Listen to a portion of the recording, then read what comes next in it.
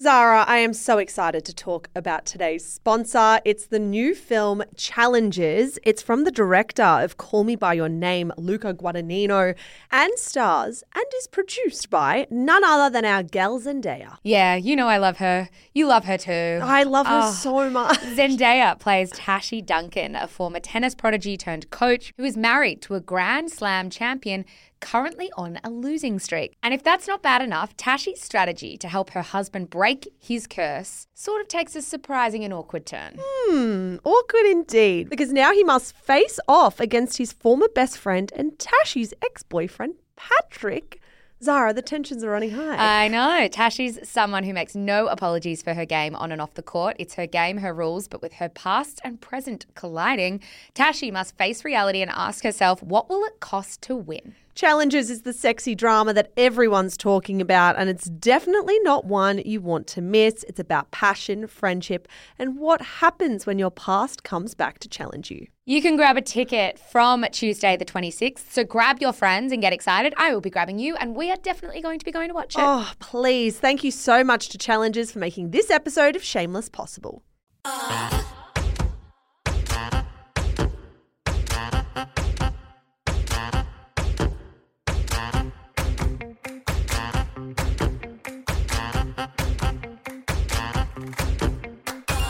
Hello and welcome to Shameless, the celebrity and pop culture podcast for smart women who love dumb stuff. You're joined, as always, by Melbourne journalists Michelle Andrews and Zara McDonald. I did it again. Hello. I said you first and me second because I'm so kind.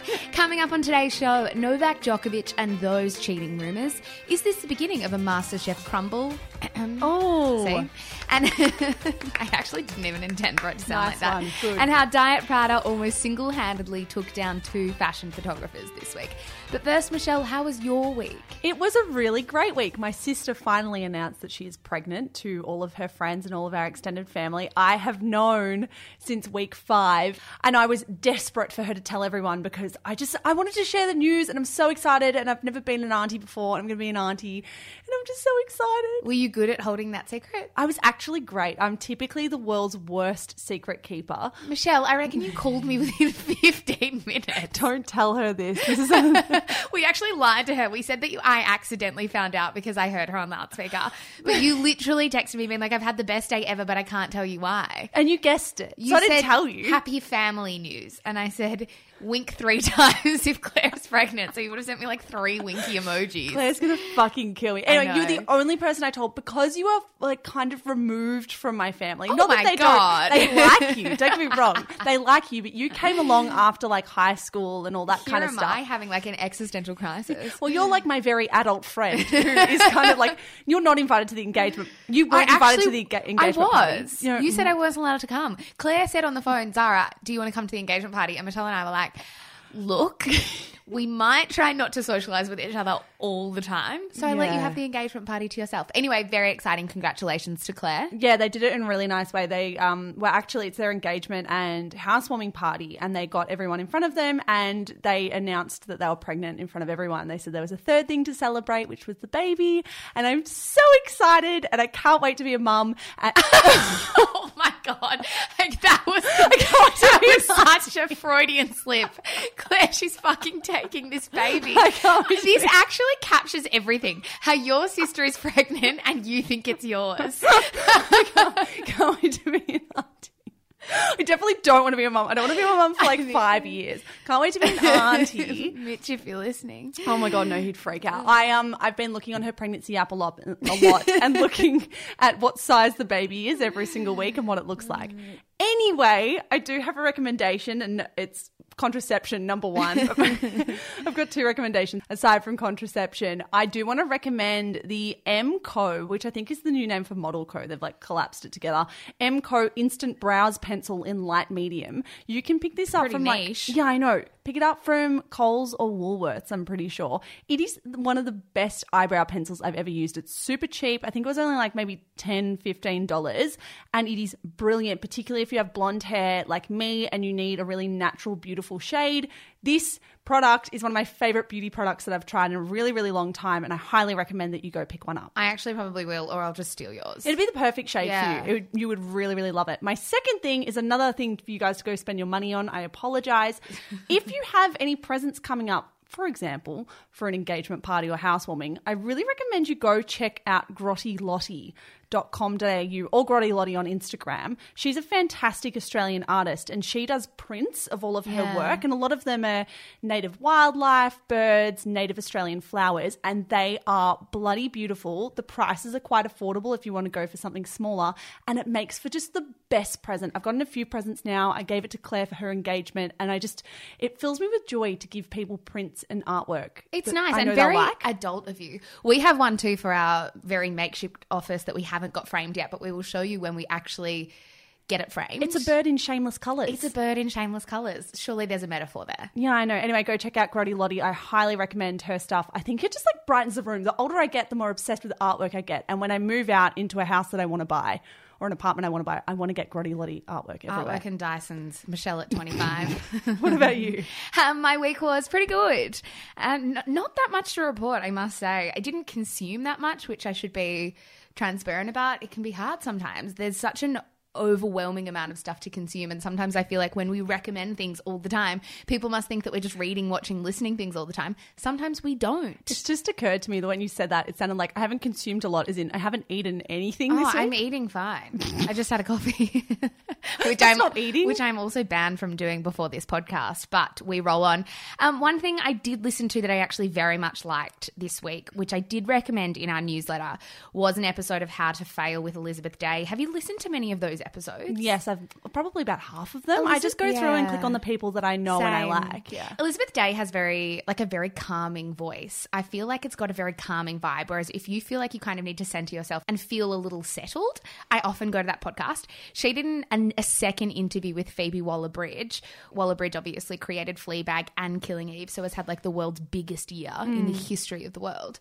But they had this really... In the history of the world, I she would reckons. say single-handedly Phoebe Waller-Bridge has had the biggest year in the history of the world. Shameless isn't hyperbolic, not at all. We don't talk in absolute. But they did have a really interesting conversation on privilege, which was picked up by a few publications. I don't know if you saw this around. Nope. Phoebe Waller-Bridge was talking about how she has been accused in the past of coming from an incredibly privileged upbringing. And she has. She has like countesses in her history. And I don't even know if that sentence makes sense. Countesses. Count-I? Countini's. Oh my God. Anyway, she has been accused of coming from privilege, and she did acknowledge that. But then she said, my opportunities have probably come from privilege, but the writing and the skill hasn't. And she's like, I take issue with people saying that that's a product of privilege too. I'm paraphrasing here. And I thought that was a really interesting idea of like nature versus nurture. Like, do you have your skills because you were put in an environment where they were fostered, or are you innately born with skills that would thrive regardless of how you were sort of raised? Yeah, that's really interesting. I wonder if you and I came from different socioeconomic backgrounds, if we would be in the field that we are now. I don't think we would. I don't think we would No, either. so I fundamentally disagreed with what she said, and a lot of other people did too, which was why it Interesting. sparked a few conversations. But that is a really interesting interview regardless, so I would very much recommend that.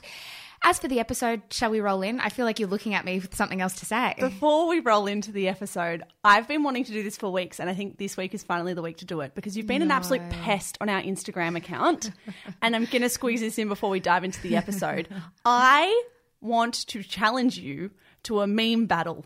For the next week on the Shameless Podcast Instagram page, I want us to go to war, where we get one post each per day. We don't tell the listeners who's posting what. And then at the end of the week, They in can next guess. week's episode, we can collate all the data and get the median likes and comments from each person throughout the week and determine who is the Instagram queen. You're saying this because I used up the only 2 jokes I can usually use to get heaps of likes, which I actually did, and it's so annoying because the meme I posted on Friday, which was actually spectacularly shit about teeth, I guilt-tripped everyone into liking it, and I don't know how long I can guilt-trip people into liking my stuff. That meme went off. And I know no one believes me because they can't see the like count, but it got like 100,000 likes. Oh, shut No, the it didn't. fuck But it up. actually did much better than we usually perform. Do you accept my challenge to a meme battle? Yeah, I accept my challenge, but all I want to do is tell the listeners that if I keep guilt tripping you, please just chop out until the end of the week and then I'll never guilt trip you again. You can't. Absolutely, We I can't can. tell the listeners who's posting what. It needs to be a legitimate challenge, and you either accept or you decline. I don't accept the terms. I accept the challenge. I'm going to delete any comments that you try and put on, being like, this may or may not be mine. You have not as much power as you think. Yeah. Okay, interesting. All right, the first segment today. It's actually not our smartest segment in the history of this podcast, I'm going to say. Out of all the things we've done that are relatively highbrow, like Adam Goods' documentary last week, this is pretty lowbrow. Don't you know what they say? When everybody else goes high, you go low. I'm pretty sure that was Michelle Obama saying. No, this is spectacularly lowbrow, but I don't mind. So Novak Djokovic, there's been a few articles circling since he played in Wimbledon. And he won. And he won in the last couple of weeks. And people were pointing out that his wife, Jelena. I think it's Jelena. I want to pronounce it Helena, but it's not Helena I because know, it's because with a J. We want to be so much more exotic than we are. Jelena Djokovic wasn't there. And off the back of a couple of years of rumours swirling about their marriage, things started to really heat up, dare I say. Yeah, exactly. And for her to not be at the Grand Slam finale. Final. Oh my God. The curtain raising finale. I can't wait to be a mum. Oh my God. This is a train wreck. Okay, we're 9 minutes in and we really need to pull it together. For her to not be at the final against Roger Federer was pretty big. You would think that a player's wife would most likely be there, and she has been there to every other Grand Slam final in his career. So this stood out. And the reason it stood out, Zara, and what I really want to look at now is the mechanics of this rumour and how it has spread over the last 2 years. Because this has been unravelling in slow motion since 2017. Because there was a live tennis cross where commentators were discussing things back and forth, and one of the topics in 2017 was Novak Djokovic's slump in form and how he wasn't winning as much as he should be, and he had lost his number one ranking and all these other things coming into play. And commentator and obviously ex-tennis star John McEnroe drew a parallel then between Novak Djokovic and Tiger Woods and said their form slumps were likely for the same reasons. His quote back then was, "Woods had the same issues with his wife and then he seemed to go completely off the rails and has never been even close to being the same player." So we're starting to say, wait a minute, is this possible with him, Djokovic? For me, the other really interesting quote was Djokovic had some off-court issues with the family. So it wasn't that I had heard Djokovic has had some off-court issues. It was Djokovic has had these issues, as if it was a fact we had to accept. Not up for debate. Exactly. And then he said that's going to throw you if you're distracted, you're not the same player. The thing that gets me with this particularly is John McEnroe has sat in front of a microphone before. Like, he is pretty well media trained. And I think when you're commentating and you've commentated for years, things don't slip out as much as you think they would. And nothing to that effect. I don't think you say that really hyperbolically without actually thinking it through. I don't think he probably would have thought that it was going to spurn, 2 years worth of rumors. But I do think you understand the parallel you're creating when you say something like that, when you're media trained like that. Totally. Well, I don't think you just flippantly draw a parallel between another professional athlete who cheated on his wife with 120 women. You don't just do that and not think about the consequences. I really do think that this is something that has been festering in the tennis community for someone to come out on TV and say it so decisively. But it's not even just 120 women. It's the fact that Tiger Woods is one of the most controversial, if not the most controversial sportsman of the last 10, 15 years. Like, this is not a reputation you want to align yourself with. I think the thing about rumours is, and one thing that I wanted to touch on, because I know we joked rolling into this, that this wasn't like the most highbrow segment we could ever do, and it's not. But the thing about rumours is I think that people dismiss them too quickly these days. I think that skepticism of tabloids, which in many cases is fair enough, when you're walking through the supermarket and you see a cover of New Idea that says Beck Hewitt is pregnant with her 130th child, you understand that there's a few lies going on. But skepticism of tabloids has bled into skepticism about the media in general and every rumour ever. Kind of reminds me of the Prince William story that we touched on a couple of months ago when it was rumoured that Prince William had had an affair with a counter. A counter. I'm kidding. That's so going to become a thing though. With a counter. So sorry. Niche inside jokes, just shameless things. Maybe we'll print Count Eye on the next shameless merch t-shirt. With a woman that was friends with Kate Middleton. One thing that I did want to touch on when we're having this conversation, which is always an incredibly unpopular opinion, is often rumours have legs for a reason. When there is smoke, there is fire. Often. I don't say always, but I say often. That's not to say that this story or this rumour is true in its entirety, that Novak Djokovic is the Tiger Woods of tennis. But it is to say it's worth unpacking and it's worth us having a conversation because rumours and blind items like this exist for a reason. And it's really interesting for us to unpack exactly why that is. Yeah, and the timeline of how this has all unfurled, I guess, is really curious as well because it was only a couple months prior to John McEnroe coming out and saying this. Do you remember that really awkward live stream between Novak and his wife, Jelena, where they accidentally didn't press end on the Facebook Live and they actually bickered and had this back and forth fight that went out to millions and millions of people? I do think there's a whole narrative at play here. He has been linked to other women. So there are photos and names that have come out of other women who different sources and different media outlets have linked to Novak Djokovic and actually tracked where these women are when Novak Djokovic is traveling the world for tennis. And there was one woman, I think she was a lawyer not that long ago, who tended to be in every city that Novak Djokovic was in, and different publications lined up their timelines in that way. And I think, I mean, we don't see these stories about other players, and I think it's worth asking why. Why do we not hear this narrative about Roger Federer? Why do we not hear it so much about Nadal or other major tennis players? We're only really hearing about Novak Djokovic. And when you are a couple and you know this narrative is out there about you and you know the eyes of the world on you, particularly tabloid media, it's curious that she, Jelena, wasn't at the Wimbledon ball and wasn't at his finale because you would know that that would stir a little bit of attention. Oh, after that much time in the public eye, you are so across exactly what's going to create some kind of flurry of news media and flurry of headlines. So they probably would have known that this was going to happen, particularly given the rumours. The media and tabloids are not saintly by any stretch. They make a lot of mistakes, and I would like to think that we pick them up on that, even though we've worked in the industry for a couple of years now. But I don't think journalists sit, and when I say I don't think, I would confidently say journalists do not sit in a room and think, what story can we make up today? And I think there's a sense that that does happen, that there is a sense that this story could be concocted out of nowhere, and I just fundamentally disagree that this could appear out of nowhere. I think the thread as well is always referring to her as his high school sweetheart and talking about how they met years and years ago, and this has been a relationship that began in 2005, I think it was. That kind of paints a picture like, oh, well, she's been around forever. He might be bored. Yes, it is a boredom thing. She doesn't work anymore. She follows him around because she has to. There's no way you can have a relationship. And children. And if she doesn't give up anything. But there is that element of he must be bored. He's got incredible amounts of wealth, incredible amounts of ego as well. And he could get anything that he wanted. So it's almost like a completely fair and understandable narrative, which is the most frustrating thing of all. Does it matter if he's cheating on her? Do you think it's even relevant to the public? Do we have a right to know or a right to speculate about it on podcasts like this one? I don't think it's our business, no. And so people might think, well, why bother talking about it? Well, I'm still kind of interested in like the machinations of a rumor and how this stuff actually becomes public, for sure.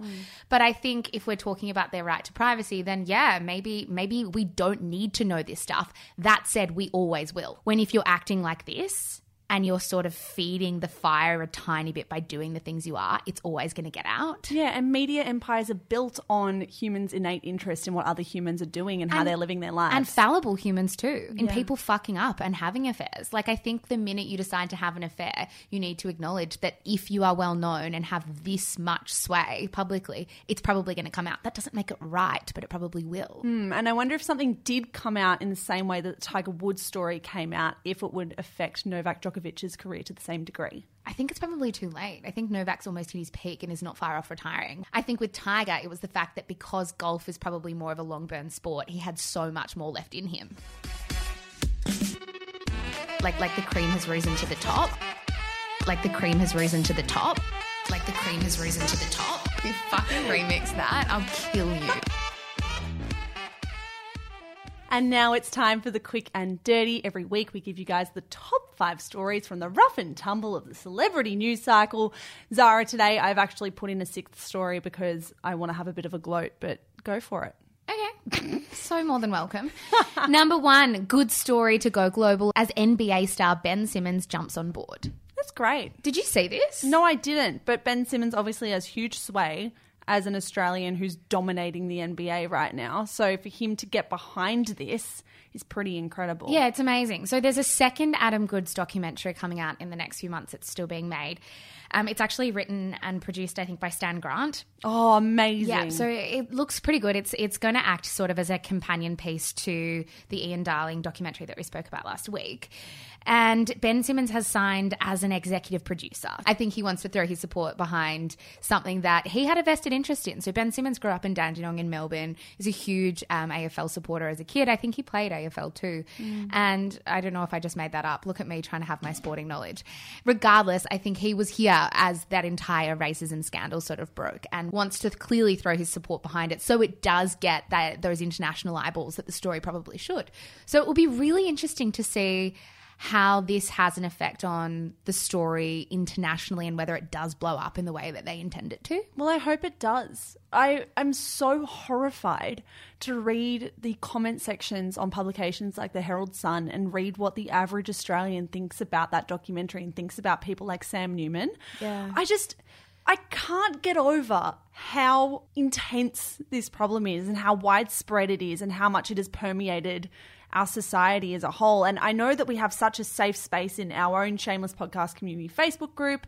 And I know how in progressive publications, news forums and comment sections, it feels like quite an inclusive, intelligent space. But as soon as you go outside of that and read Twitter or read the Herald Sun comments or whatever, it is so disheartening because it feels like I'm just banging my head against a wall and we're all doing the same thing. And some people will never open their minds to the possibility that they're wrong and that they're doing harmful things and saying harmful things. Well, I think the minute we think that there's nothing that can be done is the minute we lose all hope and then the minute these documentaries aren't made. So it's really important that people continue to put their money and their energy behind things like this. I am really intrigued as to whether this is a story that will capture international attention, like whether it's innately interesting. I think there is this undercurrent internationally that Australia is a little bit racist and people know that, and I think that's why it actually might get legs. They don't understand the AFL code as much, but I do think if it's a sporting story, if it's got Ben Simmons on board and there's elements of Australia being racist, particularly in light with our consistent and pretty sad problem with asylum seekers and dealing with asylum seekers, I would not be surprised if this captured international attention. Agree. Number 2, Lily Reinhart and Cole Sprouse are still dating, maybe you potential fools. That is from Pedestrian. I'm going to be brutally honest here. You sent me an article about Lily Reinhart and Cole Sprouse and the potential that they have broken up during the week. And I read it and I tried to get into it because you are clearly very into it. I think you've put too many words in my mouth. The thing that's interested both of us is that we have not given a fuck about Lily Reinhart and Cole Sprouse breaking up because we're not Riverdale fans. We're not of that kind of like Nickelodeon-ish era. We don't know who they are. We never understood it.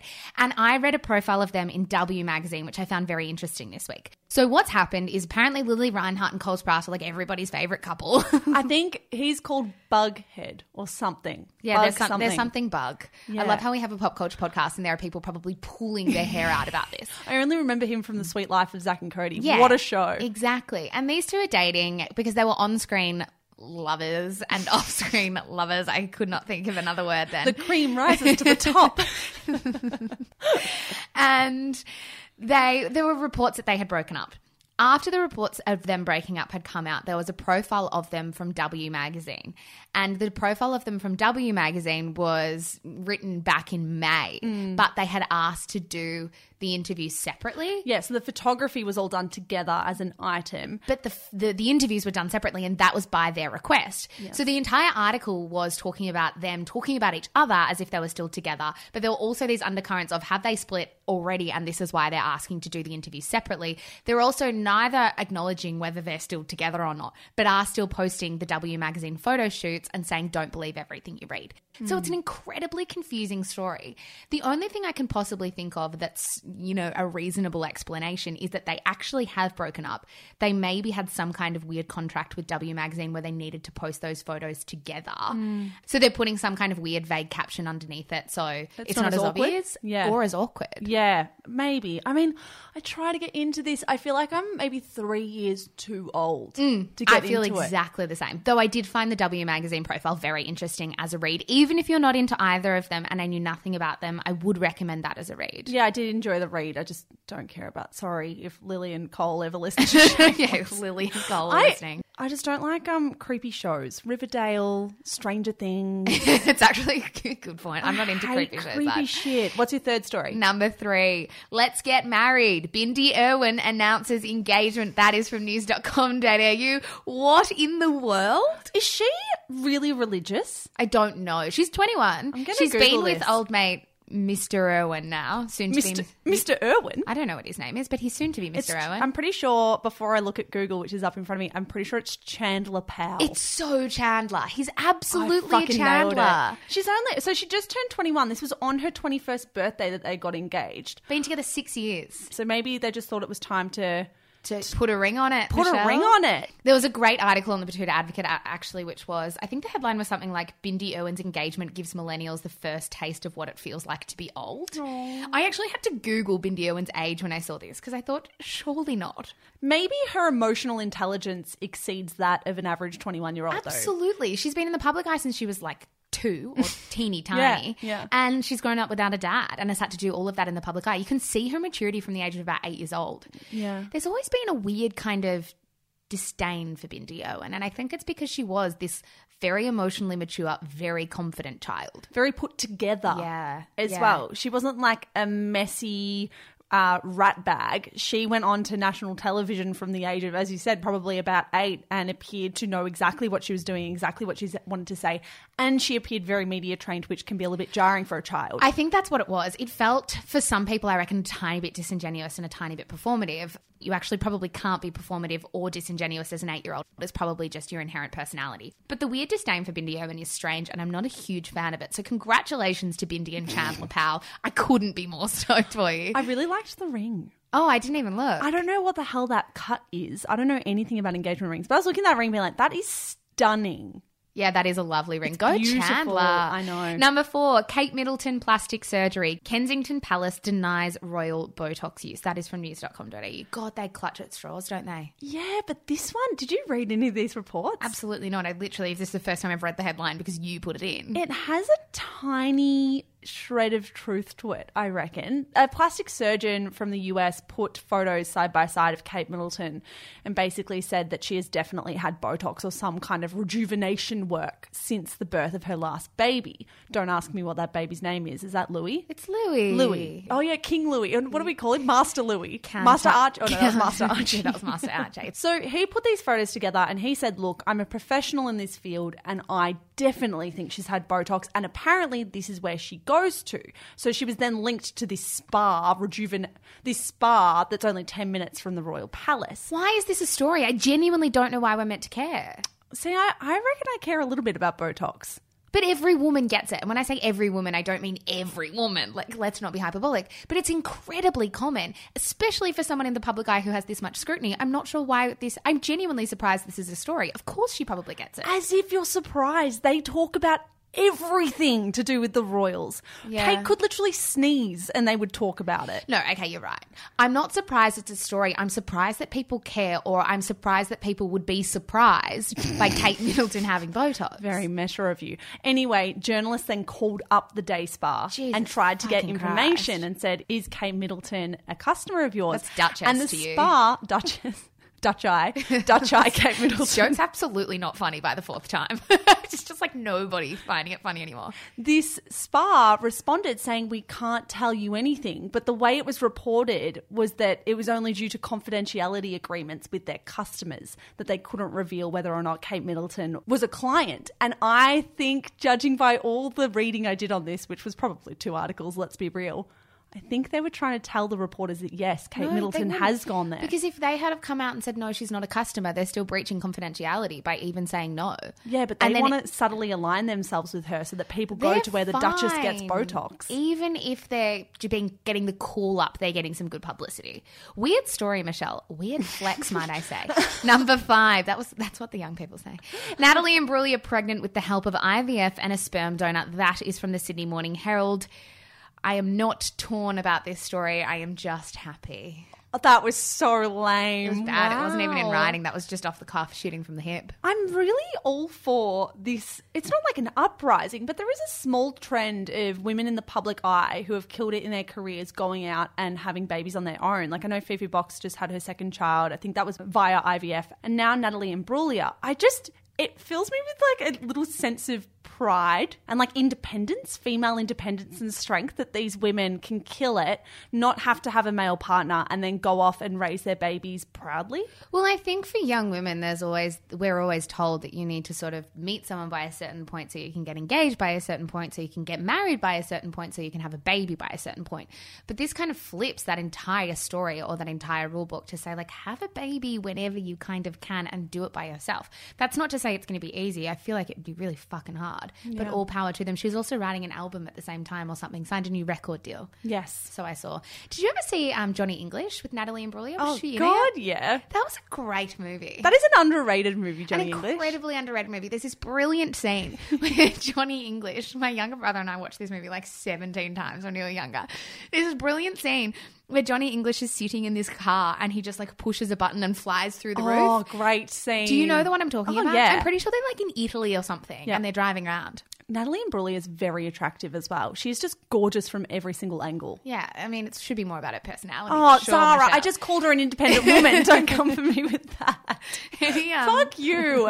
Any quiet Johnny English fans out there, come to the Facebook group. I love that you attack the Lion King, but you're willing to stand by Johnny English. Johnny English in Home Alone is where it's at. Before we move on, what are your thoughts on Monsters, Inc.? Monsters, Inc. was amazing. I watched Monsters, Inc. this week. Did you? It's so good. I do have to say, and this is going to win me no friends, but not much I say on this podcast does win me any friends at all.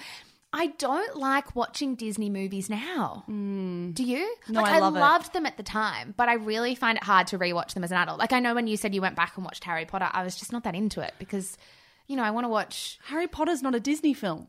Yeah, but same category. What? No. Magic, not real. Oh, my God. Anywho, someone messaged me last night and said, The Lion King is on Channel 9. You should watch it. And you said no. I said, nope. Absolutely not. I added a 6th story to this week's Quick and Dirty before we finish. Lots and lots of people have been linking me to this in my Instagram DMs and then in the Facebook group. It's a story from Punky that says, just hear me out. Stop hating on Kingstons. They're the best in the Arnott's assorted packet. Because... by sheer coincidence. It is the biggest coincidence of all time. Absolutely. All these different publications and writers have come out with their own food hierarchies, particularly Arnott's biscuit hierarchies.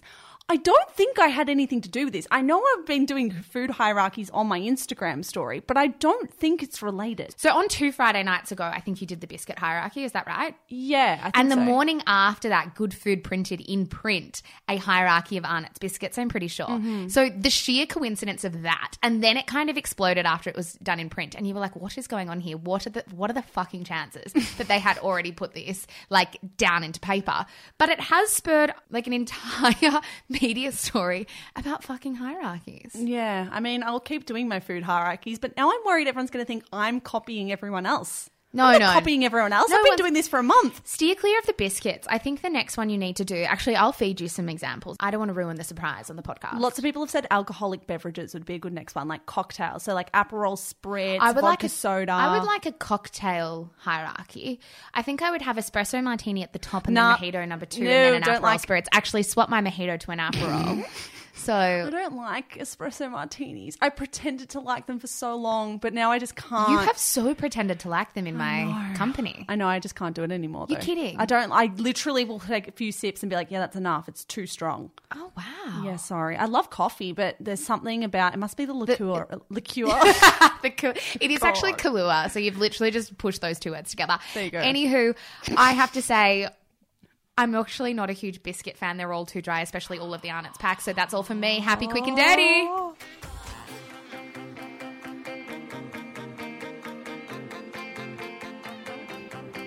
Zara, as you know, my sister is getting married next year, and I did not realise how hard it can be to find bridesmaid dresses that suit every body type. Oh, I bet. You need to get shopping at White Runway, your go-to destination for bridesmaid dresses, bridal gowns too, or formal dresses, or even, to be honest, if you're just attending a wedding or special event and don't know where to find a nice dress, it's like a one-stop shop for all special occasions. So what I didn't realise about White Runway is that it works in two ways. The first is that you can shop their range of over 1,000 dresses online with a flexible 30-day returns policy. But the second is even cooler. You can book an appointment to visit their Melbourne, Sydney and New York showrooms online via whiterunway.com. The appointments are a one-on-one personalised experience to get you all glam and ready for your next event. I love that because I struggle and I freak out when there's too many options. I need someone to tell me what to wear. We both do. We should definitely get into that though, because we need all of the help in the world in this department, I think. I also love that White Runway are an all-inclusive boutique stocking from sizes 4 to size 30. And even better, Zara, White Runway will be providing all Shameless listeners with 20% off their first purchase on all full-priced items. You can use the code SHAMELESS or mention this podcast at your White Runway appointment for 20% off. That is massive. Isn't 20% a sizable discount? The coupon code is valid until the 30th of September 2019, so get shopping, lovely people. Thank you so much to White Runway for sponsoring this episode of Shameless. Might be time for us to get shopping. We're going to get married? What am I going to wear to the wedding? I'm going to invite myself now. Sorry, Claire. Last week, on the same day of MasterChef Season 11 finale, it was announced that it would be the judges' last episode with Channel 10. George Calombaris, Matt Preston and Gary Megan were let go by 10, with network bosses explaining the decision came about after lengthy negotiations with the trio had stalled. According to sources, the three men were after a 40% pay rise on top of their rumoured $1 million a season pay packets. Zara, what do you think the move and the change means for Australian reality TV in general? I don't know conclusively, but what has really piqued my interest in the last couple of days or the last week or so when this story was announced was how invested everybody has been. And not because it's some frivolous story about cooking show judges, but because it actually does kind of signal the end of an era. I think that's what a lot of people are feeling. I mean, there are many, many layers to this, which we will get to, but the one I could think of is people are A, very invested in MasterChef, and B, this does feel like an end of an era. And I think what I had done over the last 10 years is probably undersold or underestimated how MasterChef was probably the beginning of a golden era in reality TV. Like, I don't think I had considered its influence until now. Well, when MasterChef came about, the only reality TV show that had any prominence in Australia was Big Brother, and then I guess Big Brother quite quickly declined when MasterChef came onto the scene. Exactly. It was kind of like the first wholesome reality TV show we had, and also maybe the last one. Like, I don't think that any other reality TV show rivals MasterChef in terms of wholesomeness. Disagree. Lego Masters. Lego Masters is the most fucking wholesome thing in the entire world. But that barely counts. Like, it's literally people building things. Australian Ninja Warrior is very wholesome, but I would say MasterChef is more wholesome because it's like home cooking. It's domestic. Anyway. Yes, anyway. But I think the other thing I didn't really consider is how it did spurn this kind of decade of really strong reality shows. I mean, for Channel 10, it was so huge for them in a time when they were struggling. It also forced, the copy of My Kitchen Rules, and then The Bachelor and stuff came along. Like, there's a lot to be said about MasterChef's rise. Absolutely. I think it was cataclysmic in how reality TV is popularised in Australia and how much it pulls an audience in. I do want to ask you something. Do you think the three judges were greedy in asking for this money? Because I read a story in the Sydney Morning Herald by Wendy Squires that I actually quite disagree with. I read a couple of articles calling them arrogant or telling them to eat humble pie. I actually didn't agree at all, because I think even if they were asking for a stupid amount of money though, like even if they were on $1 million for like 3 months of work and were asking for a 40% pay rise, I think this is lucrative business. TV is lucrative business. Those three judges proved their worth. I think they are more than entitled to ask for what they think they're worth, particularly given what we've been saying about MasterChef's impact and how those three and their chemistry was crucial and critical to that. Also, on the other hand, is the rumors about them actually pitching to other networks and to streaming services. And if there are other deals coming to them saying, this is what we think you're worth, as if you're not going to turn around to your current employer and say, this is what other people are going to pay me, pay up. Yeah. I don't think that's greedy. I think that's business. That's how the market works. That's your value.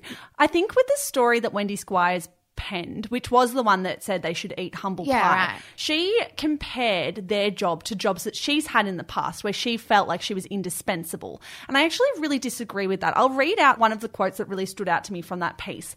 Perhaps the judges simply grew too comfortable, some may say arrogant, to see they were not the source of the show's success. But the hard reality was there from the very first season, which also starred a talented journalist called Sarah Wilson, someone whose omission from series 2 barely caused a blip or boo-hoo. So Wendy went on to say that in the past, she too has overestimated her value to a company. She has asked for a pay rise, been rejected, and then been kind of shown the door. I really don't agree that that is a good comparison, because Wendy Squires or any journalist to a publication might be valuable, don't get me wrong, but 3 faces of a TV show is not just an employee. This is like MasterChef losing its logo, losing its name, losing its reputation. This is like a company being told they can't have that name anymore. They can't have any of their branding around what the company has stood for the last 11 years. It is not the same to equate it to an employee leaving. You could be the best employee in the world, but you're not the face of a brand. No, totally. And I think that for a lot of people, there can also be a bit of disdain or a bit of resentment that there's that much money in TV if you're very good at it. But at the end of the day, it's what we keep coming back to. If that's what you think you are worth, you are so more than entitled to ask for that. I also very much doubt that those 3 judges went to Channel 10 and say, if you don't give us this, the show will fall apart. I don't think anyone is confident enough to say that MasterChef will completely fall apart without them.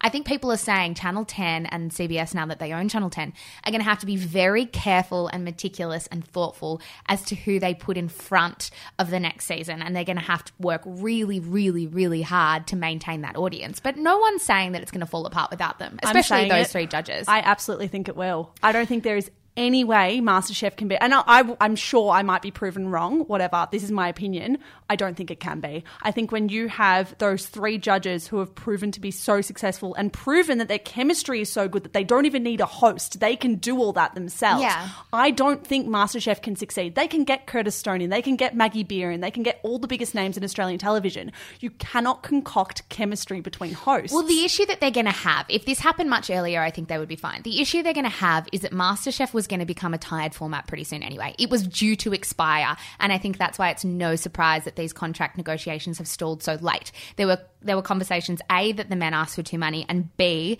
that Channel 10 wanted them to sign on for longer than they intended to. So like I said, this was clearly going to expire, and when you put a new format in, when you put 3 new judges in, you have to account for the fact that people hate change, and it's going to take a season or 2 or 3 for that loyalty to come back. I don't think MasterChef has the value of that time. I don't think they have the luxury of that time. I think it's so tired now and so old that it will probably just fall apart. I mean, we mentioned Big Brother before. There's an example in and of itself. It had run for how many seasons? Probably close to the same amount that MasterChef had. The minute Gretel Colleen stepped away and Kyle and Jackie O came in, and then even Sonia Kruger came in for a little bit, they just didn't have the luxury of time to build that loyalty back, and it just fell apart. No, and think about radio programs. When you get new hosts in, while the old host may have been failing in the ratings, it's very, very rare for a new duo to come in and skyrocket. It takes a lot of building up and a lot of change and a lot of discomfort for the audience.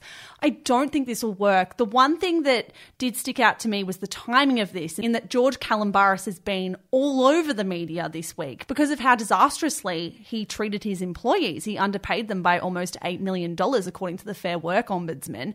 And that is a real PR problem for him, that there are headlines about him asking for 1.4 or whatever million dollars for a few months of work while he's not even paying his own employees penalty rates. David Mills wrote for the Daily Telegraph this week something very interesting. He said the leaks to the media about the contract negotiations appear to be no accident, but rather calculated to embarrass the now former judges.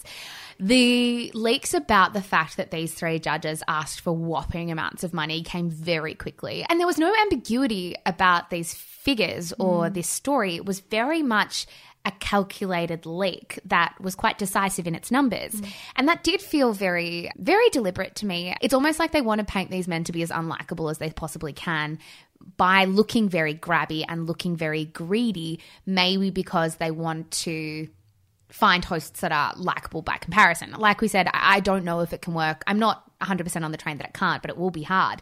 The thing about George Calombaris, Mish, is that because he was found and admitted to stealing from his employees over nearly $8 million, like we said, over the course of a few years, is I'm wondering whether it will affect his reputation as much as we think it will. I would love to say that it will take a very long time for him to build trust back with an audience. But the reality is, I think with Gary Meehan and Matt Preston by his side, I think he'll be fine. If they are pitching to streaming services, if they are pitching to other networks, I think they'll probably get a deal, and this will barely be a blip. I agree. I think the two other men being on either side of him and flanking him really cushions his PR nightmare from getting too bad to the point where he won't be able to return. For those who did miss it, a 4-year investigation by the Fair Work Ombudsman did find that he failed to pay minimum award rates, penalty rates, casual loadings, overtime rates, and split shift allowances and annual leave loadings to his employees. So it is not a very pretty picture when you read into what this company did to, I think it was over 500 employees at the end of the day. It's ugly. It's really ugly. And it's not just this example that's ugly. It's been ugly for a very long time, and this is an attitude that he has had for a very long time. He cannot come out at the 11th hour now and say, oh my goodness, it was just process. Oh my goodness, it was just a lack of attention to detail. This attitude he's carried through for a long time. In 2012, he said that paying staff weekend and public holiday penalty rates was uneconomical, and it's not like they've had to go to uni for 15 years, he said. So there's classist element to here and a real lack of care for his own employees. Absolutely. All of that said, like we keep coming back to, I would not be surprised if they pitch some mammoth series to a streaming giant and manage to get a huge pay packet, because people want to hear from these three men. They like seeing them work together. And Gary Meehan hinted that on Instagram. He said there isn't a world where we don't want to work together and keep ourselves together. They will. They have huge audience in India apparently too. And second to that, the series may even be based there. Look at me just pulling all these rumors out. Wow. Yeah, look, I think George Calombaris is very lucky in this scenario. I mean, it wasn't even that long ago that we had headlines about his neighbours complaining about the fact that he built an at-home gym in the backyard of his mansion. What about when he punched someone? Yeah. Like, he's had a string of bad stories around him, and he's fine. He's totally fine because he's flanked by these two very likeable men. Interesting. George, you are a lucky, lucky man. Isn't he a lucky man? I guess all we can say is watch this space for two things. First, to see where these three men go, and second, to see who Channel 10 actually appoints as their new judges and whether it's actually successful. It won't work. I'm saying it right now. I said it like I'm as confident about this call as I was when I said Ali Ocean season of The Bachelorette would be the worst rating in season history. I have to say, though, these aren't the most like mind-blowingly huge, outrageous calls you've ever made. Which is why I'm so confident about I know. them. I actually do agree with you. I don't think it'll work, but I don't want to write them off either. Thank you, next, bitch. This week, it felt like the Me Too movement had a quick and fiery resurgence thanks to Diet Prada and a couple of vocal and passionate fashion models. On Monday, a model by the name of Sanaya Nash posted a series of direct messages between herself and photographer Marcus Hyde on her Instagram stories, detailing how Hyde demanded naked photos of her before doing a shoot. Her claims were then reposted by Diet Prada, which spurred quite the story. Dozens of stories about Hyde surfaced, and dozens more about another photographer, Timur Emek, came to the surface too. Mish, did you watch this drama unfold, or have you sort of looked back and tried to piece it all together? I was more of the latter. I saw in our Facebook group how much our listeners deeply care about this story and deeply care about what these photographers did to women. I think I didn't take an interest so much because it seems so familiar and so obvious. Like, I think so many men in this industry do this. This is revealed so often in the Me Too movement that photographers, including photographers like Terry Richardson, were disgraceful in their treatment of women. I really wasn't surprised that male photographers are still doing this to women and telling women that if they don't send through nude photographs, then they'll have to pay $2,000 for a photo. There's no element of surprise about a story like this. And when there's no element of surprise, there's no element of feeling shocked. Like, I think we spoke about this when there were allegations against Donald Trump a couple of weeks ago, when we were thinking, like, how do you get people to care when you can't shock them into action? Just to give a bit of context to this story. So, like we said, the claims against Marcus Hyde began on Monday when Sanaya Nash posted her series of direct messages with him on her Instagram stories. And she doesn't have a massive, massive following and didn't expect this to explode in the way that it did. But I guess you kind of never do, and you can't sort of foresee how these things are going to happen. But Diet Prada picked it up almost straight away and posted it, and then it blew up. Nash got more than 50 direct messages in the space of like 24 hours from people with similar stories. And Diet Prada told Dazed, "We knew it was going to get a lot of people talking as Marcus has a close connection to the Kardashian family, but we didn't expect that it would enable so many more women to come out with their own stories about him. We started getting more messages about him, then the stories turned darker and darker." Wow. So it wasn't just him, allegations of him asking for nude photos. There were allegations of sexual assault and rape in there too. Some really, really harrowing stuff. And for me, it's so speaks to like the democratization of social media and how newspapers and magazines don't tend to play this role anymore in the fashion industry. And I'm interested in your thoughts as to why. It's like it really puts Diet Prada in this important spotlight where they're doing crucial work at a time where magazines and newspapers can't tell these stories or aren't telling these stories. Well, I would argue that magazines and newspapers have never properly told these stories. I was looking back at this because the entire thing really reminded me, as I said before, of the Terry Richardson example. Completely. And the Terry Richardson rumours were going around for a decade before anything happened. Exactly right. And not just from small-scale models either. Coco Rocha came out against him in 2010 and said she would never work with him again. He had Liskula Cohen recount that he was a monster who brought her so much unhappiness to her life. He also had a searing piece written about him by Jamie Peck in The Guardian. She said that he assaulted her, basically, in as many words, and gave her post-traumatic stress disorder. Women were coming out against Terry Richardson for so long, and it wasn't until 2017 in the Me Too movement that Condé Nast decided they would never post with him again. I think the difference is now that with brands like Diet Prada emerging on Instagram and with that democratization that you spoke about, it's not just a magazine here and a magazine there calling out a company or calling out a person. It is now floods of people going into their inboxes, going into their comment section, making it such a huge unified movement that they can't ignore it anymore. And I don't think we've ever had that in the past. And I don't think someone like Terry Richardson would ever be allowed to get away with what he did for so long because of social media now. No, I agree with you. I think when I said at the start of today's episode, there still is a massive distrust for the media, and there probably always will be. It means that journalists will probably always struggle to get people on the record about stories like this. It will be hard for journalists to go up to models that they don't know and say, "Hey, I feel like you've got a story about this. Talk to me." The difference with Diet Prada is I feel like people and young models, in particular in this case, feel safe and comfortable with Diet Prada. I feel like there's like an implicit trust there, and so they share their stories because of it. In a world where it would be impossible to get women to talk on the record about this, Diet Prada are able to do it, and it's an amazing indictment on their power and the trust that they have built with young women. I think it's also the visual aspect of this that maybe 10 years ago when other models heard from publications, "Oh, well, we're speaking to lots of people, we've reached out to lots of sources." You can't see it. Yeah. Whereas Diet Prada sharing anonymously the screenshots of different chat threads with these photographers, models have that trust already. They can see that other women are coming forward. They can see that everyone is unified in this. And when everyone is using their voices in unison, they cannot be drowned out. People cannot be drowned out when they band together like this because they become stronger than the brands that they're threatening. Totally. It's like the proof is there, and therefore people are going to be more comfortable and confident in speaking. Do you think there's much in the line of thought? And I don't know if you read Vanessa Friedman's piece in the New York Times this week. Vanessa Friedman is New York Times fashion correspondent, columnist. I don't know what her official title is, but she is one of my favorite writers for them. And there was a line of thought in her piece where it was this idea that the fashion industry has been slow to pick up on these kinds of stories because by definition, it is a surface-based industry that is focused entirely on aesthetic. And that's not underselling the power of fashion. It's just the brutal reality. Do you think there's something to say about that? Yeah, probably. I think the little men in fashion have always acquiesced because they had no other option. The big players didn't want to do anything about it, and it wasn't until the little men all kind of joined hands and realised they were all on the same page that they could do anything. They were powerless until they were given a platform via social media, if that makes sense. No, totally. And there also has to be something in the idea that female models are never been taken seriously, where they're just considered a mannequin of sorts, like where they're just considered for their aesthetic and nothing underneath that.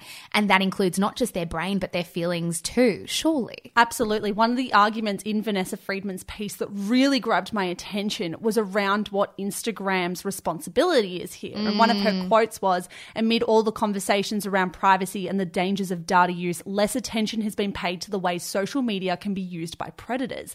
And I found it fascinating that when Nash posted those first screenshots, Instagram actually removed them. Instagram said that when people put up screenshots of personal communication, they flag it as potential bullying and harassment.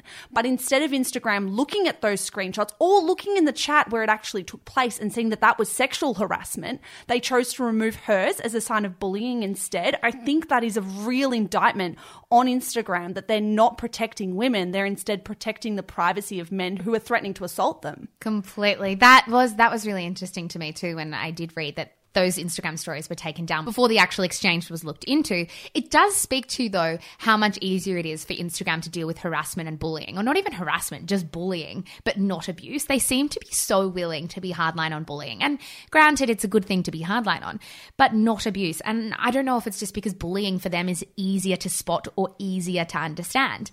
But all I know is like they have money, they have resources, and they certainly have brains in Silicon Valley to sort it out.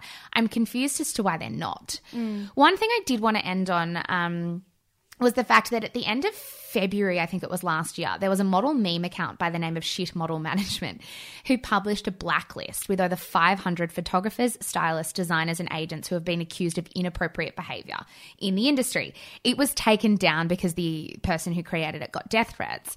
And it was posted back up this week in the wake of these allegations coming to light. And when it was posted back up, both of these photographers that Diet Prada shone a light on were included, and each had an asterisk next to their name, which meant that more than 3 women had come forward with stories about them. Wow. I feel so conflicted about things like this because I know that lists like this are bottom line not helpful. But then you see stuff like that and it's like, well, the warning signs were there. Everyone knew. No one had the power to talk about it. It reminds me of that shitty media men list that went around during the Me Too movement, which a journalist by the name of Moira Donegan created, where she just got people to add to a Google Doc of names. And it is not a completely helpful way to go about things, but it's not all bad, surely. It's probably not robust enough. That's the only thing. Totally It's very malleable to misinformation. Misinformation and miscommunication. And probably embellishments, maybe. Completely. But then I think if I saw a list like that and I was going to work with either of those photographers and I saw an asterisk there, which meant 3 separate women had complained, I probably would avoid working with them. And I think you would too. Yeah, absolutely. So it could save a lot of women from a lot of heartache. But that said, it doesn't mean it's the right way to go about it. It's just hard that it's not. Do you know what I mean? Totally. It's hard that this is not the solution because it feels like an easy one, but it's absolutely not. Hey, I do think that's all we've got time for today. You are madly checking the time on that Zoom. I think we've gone over again, but that's okay. I think that's just the new pattern of the podcast. I was going to say, who's to say we go over? We create the show. Surely we can just recreate how long it takes. I always just think of when we created it, we were like 45 minutes tops. I remember those times I used to say, like, we are never going over an hour. There's nothing more self-indulgent than podcasts that go over an hour.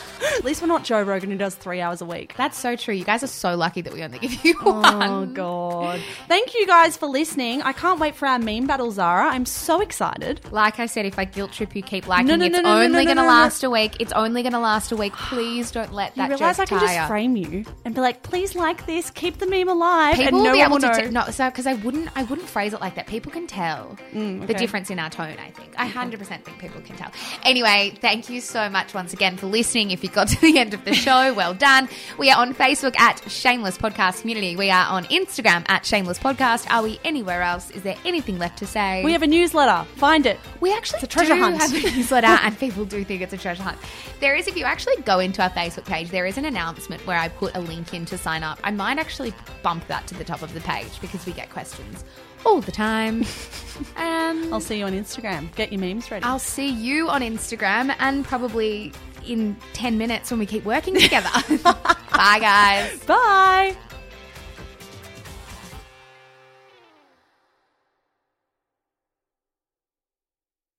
Hello guys, Mish here. I am the co-founder of Shameless Media. Thank you so much for giving us your ears and your mind and your time. We're so grateful. If you enjoy the stuff that we produce, may I recommend our brand new podcast, Style-ish. Stylish, if you want to say it quickly, style-ish, if you want to take the long way through. It is our podcast for all things fashion, brand, business, and beauty. If that is in your wheelhouse, if you care about style content, you will love this show. It is, of course, more than just a show as well. It is a newsletter. It is an Instagram feed. It is a TikTok account. There is so much good stuff going out on Stylish every single day, starting now. So in your favorite app, search for Style-ish. Give it a listen, give it a follow. We are an independent media company and we would be so, so grateful for all your support. That's all from me, guys. Check out Stylish and have a good one.